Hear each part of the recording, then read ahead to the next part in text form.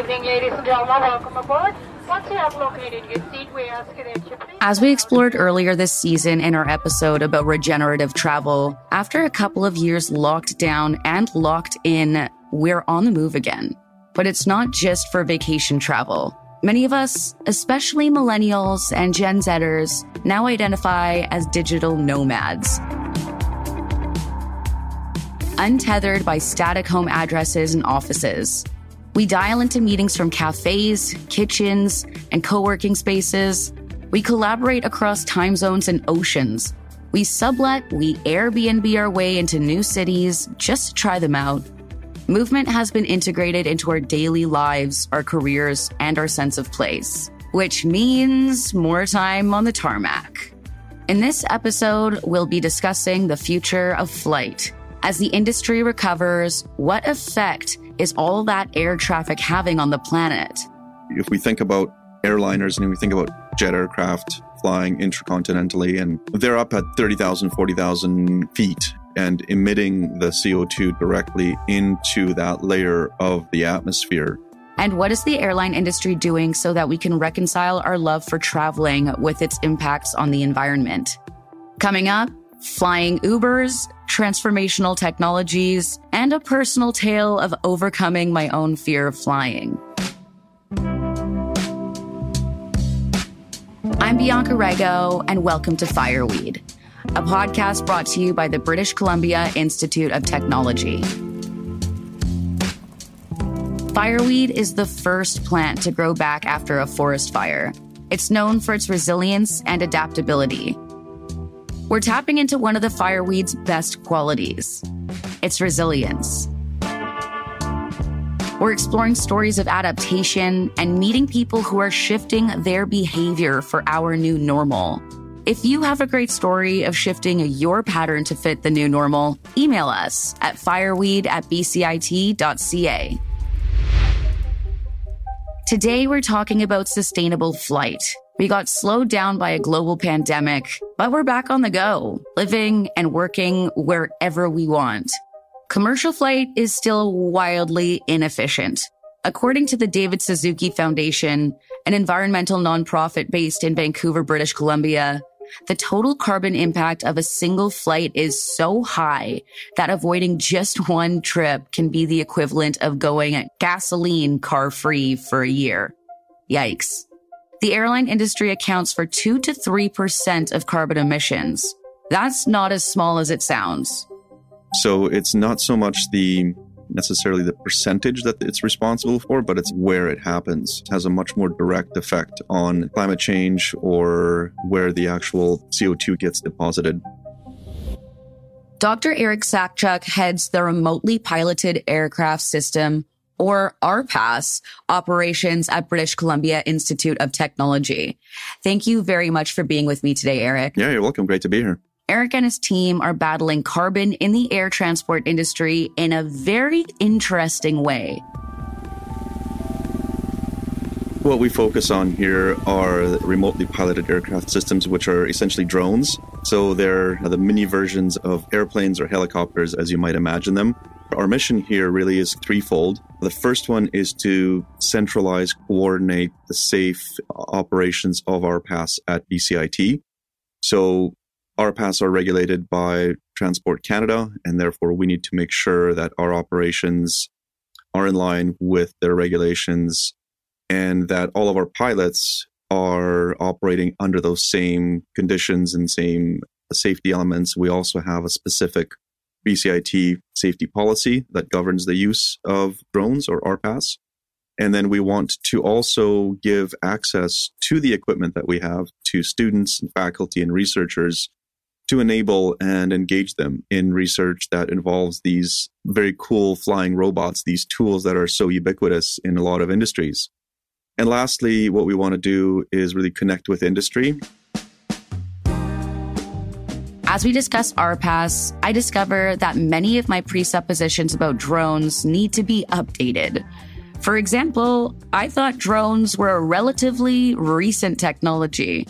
I know that drones just became a thing, essentially. So when did RPAS open up? And how did you think about starting a drone program? I'm glad you mentioned that. Drones just came on the scene. Drones have been around since the early 1900s, believe it or not. That's something that people don't really flying robots grasp. in the 1900s. Yeah, 1914 was the first remote-controlled aircraft that was flown. So the history goes a long way back. A lot of it has to do with the military, as a lot of technology gets developed there and then permeates down into civilian applications.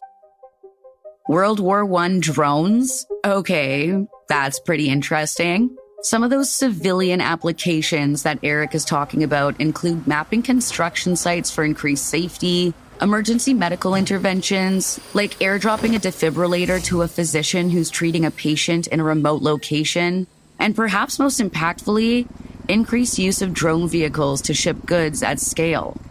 This is where we get back to our question of more sustainable flight. Every kilo of cargo that we can put on a battery-powered drone instead of a fossil fuel-powered plane, or truck for that matter, makes for a bit of less carbon in our atmosphere. Moving packages with drones makes sense to me, but here's what really blows my mind.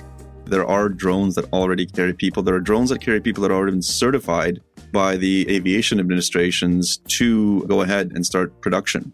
So there's a company in Czech Republic that has been certified. There are drones that have flown as a demonstration in Dubai and Australia. So it's definitely a thing. We've all seen the futuristic sci-fi movies where, hundreds of meters above the crowded streets of the packed megalopolis, lanes of flying vehicles weave between buildings. There's usually some sort of hero jumping or falling between these soaring cars, getting chased by some sort of technocratic villains, and the setting is generally presented as something adventurous, something far off, something just fantastic. Eric says we could have unpiloted drone taxis for people within the next 5 years. So imagine you're in a big city and need to get across town during rush hour. You pull up your drone Uber app, and let's just call it a Druber. Let's spell it DRBR, because all the cool startups are doing that kind of thing these days. Welcome to Druber. What is your destination? Drone arriving. And a flying drone shows up to your house to whisk you away to your destination, blissfully floating above the gridlocked suckers commuting in their outmoded wheeled vehicles. Okay.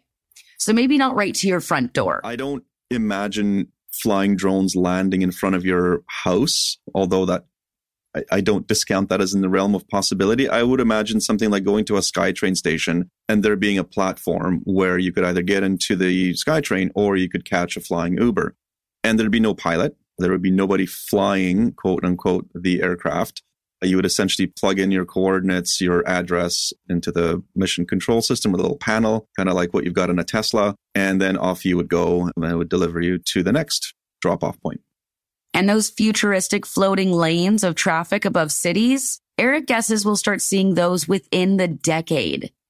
Creating lanes in our cityscapes, in our airspace, and around our cities, where drones can safely move around and their movements are coordinated and there are, anti-collision avoidance systems in place. We've already seen a lot of that. I'll go back to the Tesla example because of the way that the whole model is structured is to really create an autonomous car that drives itself and avoids pedestrians and dogs and absolutely everything. And actually much better than humans do. We've got crewed aviation or piloted aircraft down to about 500 feet over cities, 1,000 feet. Drones can operate below that. They can operate below where the crewed aircraft would be flying. And so creating that separation between them, but also maintaining avoidance around buildings and ensuring that there's no privacy issues. And there's a lot of elements to consider when you've got flying vehicles around buildings and things like that. So sustainable flight isn't just about creating more efficient engines for traditional planes. It can also be about harnessing new modes of flying transportation that are inherently better for our carbon footprint. Personally, I'm not sure I'm ready to get into an unpiloted flying Uber. I'll tell you why right after this. Advance your career with flexible learning in your own time. BCIT offers over 1,000 part-time courses in person and online that are relevant and applied. Take a single course or work towards a diploma, certificate, or degree, all at a pace that's right for you. Start your hands-on learning at bcit.ca/PTS. How would you feel about taking an unpiloted, automated flying drone across town? We asked a few Vancouverites to see what they had to say. I would take a robotic flying taxi across town. I think the views would be amazing, and I would trust the AI technology. I would potentially use them, but only if they were extremely green. Air travel is one of the biggest contributors to the climate crisis. Yeah, why not? I would go because you could see the whole town from there and hopefully less traffic. Yeah, absolutely. I would give it a go. I may not be first on board just to make sure that they work out the kinks, but ultimately, I think it's a great way to get to and from somewhere. If it was like a blimp where you're sitting in an enclosed area, then by all means, yes, I would. But if I'm strapped to the back of an AI drone or something, like I'm in a glider, I wouldn't be down for it. As of right now, absolutely not. I can barely get AI to do things that I need them to do from an automation standpoint. In our last segment, we talked about how drones could help evolve humans' relationship with flight in a more sustainable direction. As you can hear from the preceding clips, the public has mixed and strong responses to the idea of unmanned robotic flight. But many of us are nervous enough about flying in the traditional way, let alone strapping into an unpiloted drone. Take me, for example. Here's my story. I used to love flying. My dad, who's a notorious travel bug who immigrated from Brazil to launch an advanced aviation software company for Boeing, would always take me to aviation museums, show me his collection of airplane regalia, and tell me stories about the marvels of aircraft. That all changed when I was 5. My father and I were on our way to Brazil, taking our usual flight path from Vancouver to Miami, Miami to Sao Paulo, and Sao Paulo to Rio de Janeiro. On our way to Miami, the plane suddenly dropped. The aircraft began convulsing uncontrollably. It felt like we were stuck in a snow globe that was just being shaken to its breaking point. There was lightning everywhere. Before he could even register what was happening, the pilot told us to assume the crash position. And that was the first time I ever saw my father cry. And then suddenly, it just stopped. And 30 minutes later, we landed safely in Miami. The situation was extremely traumatizing. I came to the terrible realization that I actually don't have control over my fate. My fear quickly transformed into a full-blown phobia. It took years of severe panic attacks, followed by multiple instances of me begging flight attendants to let me off the plane before it took off, until I was finally taken to a doctor and formally diagnosed with aerophobia. Thankfully, this diagnosis came with a perk. I was finally prescribed medication that helped mitigate my panic. Still, whenever I get on a plane, I have a safety routine. I count to 180 as soon as I feel the tires lift off the tarmac because 80% of crashes happen within the first 3 minutes of departure. After that, I can relax, kind of. I share this story not for sympathy, but just to point out that, unpiloted drones aren't everyone's sustainable flight solution. If I do fly these days, I show resilience to my aerophobia with a nice 12-ounce glass of wine paired with an interesting podcast. Accompany that with a weighted blanket, a weighted eye mask, and a panic pillow to squeeze, and I'm good to go. So what I really want to know is what's happening with regular airplanes in terms of sustainability? Because for me and lots of other people, we know we need to fly a certain number of times per year, but at the same time, we don't want to fly in unpiloted drones or harm the environment. And as we heard off the top of the show, taking one regular flight is the equivalent of driving a regular car for one whole year. So how can we mitigate that? My next guest is going to answer some of these questions for us. On his podcast, The Net Zero Life, Nathan investigates the climate crisis, how to combat it, and seeks to understand the ideas and philosophies of various leaders working in climate so everyone can move the world towards net zero.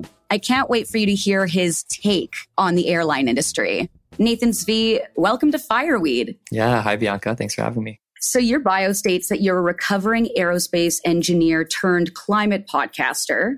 Can you tell me a little bit more about your engineering background? Yeah, of course. My engineering background, I've got 2 degrees, my undergraduate's in aerospace engineering, and then I have a master's in industrial engineering. What drew you to becoming an aerospace engineer in the first place? I grew up in Maryland and I went to the University of Maryland, and the University of Maryland is in College Park. And College Park allegedly has the longest continuously operated airport, little tiny regional airport in College Park, Maryland. And they had this little museum. And somehow my mom figured out that you could throw birthday parties there. So at 6 or 7, I had a birthday party there and I spent the entire time on the flight simulator. I always loved airplanes. I built model airplanes as a kid. I had airplane books. I think for anyone who spends time around them, either on the airport or looking into the sky, they're totally magical. The mechanics, when I used to work at Boeing, the mechanics would call flying and the science of flying PFM, or pure fucking magic. And I really think that demonstrates exactly what working in the airline industry is, or wanting to study it. So I know that in your podcasting career, you like to focus your show on carbon emissions. And why is that? I wanted to do something sustainability oriented. So aviation was my first love, but I like to say that sustainability was my second love. Now, whether or not my second love is true love is to be determined. Who knows? Maybe there'll be a third. I took a class in my master's degree called Industry and the Environment. And it was all about what's called life cycle analysis, carbon accounting, and sustainability, and how that intersects with engineering and the industrial world. And it really hit home for me, both on the engineering side, was a math and science view of the world, which I really appreciate, but it also aligned with my core values, appreciation for nature and reduce, reuse, and making sure that we are being a part of this ecosystem as opposed to just trying to take control of it. So I want to do something sustainability oriented. Like I mentioned beforehand, I'm also a control freak. Not that it put words into your mouth. I don't know if you identify as a control freak. 100%. Yeah, okay, cool. Welcome to the Cool Kid Club, or the Control Kid Club. I wanted to do something on the side, and I considered a few different options that I could do in addition to my job. I could do on my own time and utilize the skill sets I had, and was sustainability oriented. And I considered 3 different options. One was a blog, one was a newsletter, and one was a podcast. And being the raging extrovert that I am, the podcast was one of the best options. And it also provided me an opportunity to connect with people that I otherwise wouldn't have in a very genuine way.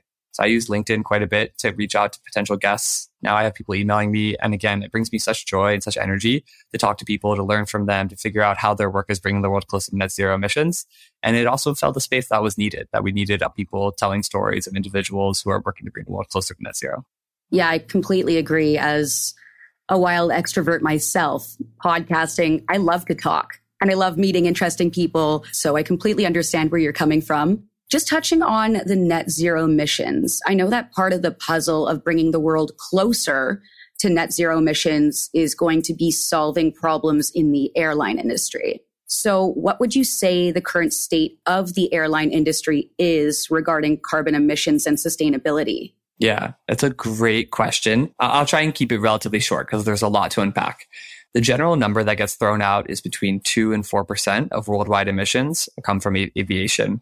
There's a separate group of individuals and scientists who talk about radiative forcing, which is a very technical term to say that because airplanes are flying up in the atmosphere, there's an additional impact in terms of emissions that we have not yet been able to quantify in the same way we can by actually measuring the amount of gallons of jet fuel burned. So the 2 to the 4, plus there's some uncertainty around that number in terms of percent of global emissions.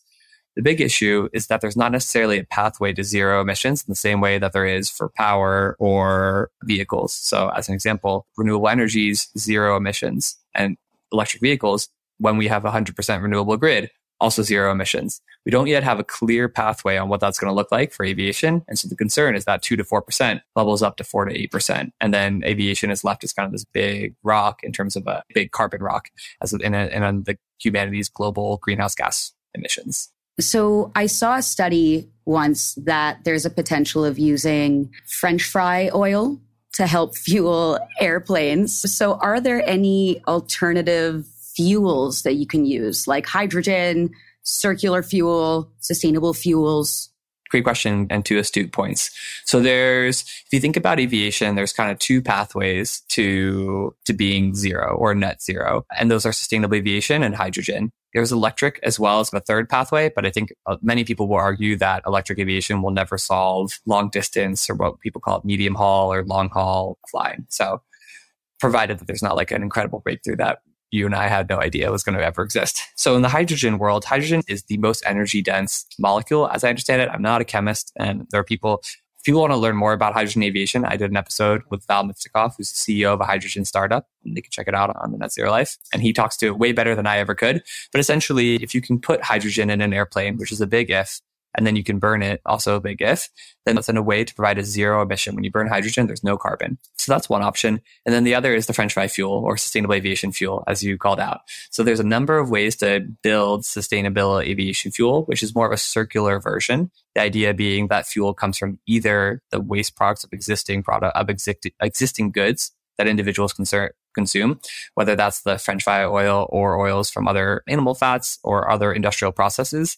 There's a number of other pathways I'm happy to dig into if you're interested, including sucking carbon dioxide out of the air and then using that to turn into a fuel, which is super cool. I would love to hear more about that. Yeah, there's a company called LanzaTech, or now LanzaJet, that does something like this, that basically they capture carbon and then they use that carbon, and we'll get nerdy here for a second. It's called a catalyst. They run the carbon over the catalyst, they capture it, they turn it into ethanol, and then they turn the ethanol into jet fuel. That's my understanding. I'm sure, again, that there are people who know way, way more. But the important thing is that there's a way to make this process, sustainable aviation fuel, circular. That's one option. Another would be to grow crops and use those crops specifically to turn into an ethanol or a biofuel, and then use that biofuel to fly airplanes. There are some issues around that as like a point source solution, because you have issues around land use change and deforestation and displacing other food crops that may affect emissions, because now you're going to have to clear more land to plant more crops, and then that incurs emissions downstream. But in general, I think like for a high level, there's hydrogen or sustainable aviation fuel. In sustainable aviation fuel, there's a number of different pathways.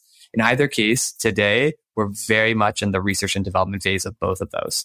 And aviation, as we talked about earlier, is a slow to progress industry for the safety of others. So those multiple pathways, we're in the really early phases. There is to be determined. Boeing and Airbus are taking different views. Boeing is like super doubling down on sustainable aviation fuel. Airbus is committed to a hydrogen airplane by 2035. Remains to be seen. What airlines or aviation companies are leading the charge? Which are ahead of the curve? Yeah, man, I have a few friends in the industry, so I don't know if I'll call it any specific airlines for fear that somebody in the sustainable world will get me in trouble. But I would say that in general, the airline industry is very committed to this. They know that their customers want to not feel guilty about flying. And people love flying. That saying, I believe it's 1% of the population does 50% of the flying. And so flying is this big thing. People love to do it. And when they love to do it, they do it a lot. But they don't want to feel bad about doing it. You asked about, got away from the question, but the airline and the airline industry is doing it together. And a lot of these leaders in sustainability, they're not necessarily pointing out each other like, this airline does it wrong, this airline does it. It's the same thing around safety. You'll never hear an airline being like, that airline is unsafe. And I'm specifically not mentioning any because that's just not the lingo. That's not the verbiage that people use. I think the same thing is going to be true for sustainability within the airline industry. I can name a few companies on the manufacturing side who are leaders in the space. I mentioned ZeroAvia. There's another company called Electric Hydrogen. There's a bunch of electric companies called Beta, Joby, Airbus, I mentioned, is working on a hydrogen airplane, although they're not a startup. And then there's also the sustainable aviation side of the house. So there's LanzaJet, there's World Energy, all the big oil companies are getting into the game as well. Shell, Exxon, you name it. Along with being scared of stepping foot on an airplane, I also do feel guilty about the emissions that it does put out into the atmosphere. So do you have any advice for consumers like me that might lessen our impact on carbon emissions and therefore lessen our guilt and stress when we fly? It's tough. There's general anxiety around the whole climate change, climate crisis more generally. And I definitely can't help with that, but I could point you to therapists who can. And maybe this will be helpful to hear as well. Dr. Kimberly Nicholas wrote a book called Under the Sky We Make, and she touches on this more eloquently than I will as well. So people should go check out that book. She calls out individuals should fly less. If you want to feel guilt, if you want to stop feeling guilty or stressed, you can fly less. That's the easiest thing to do.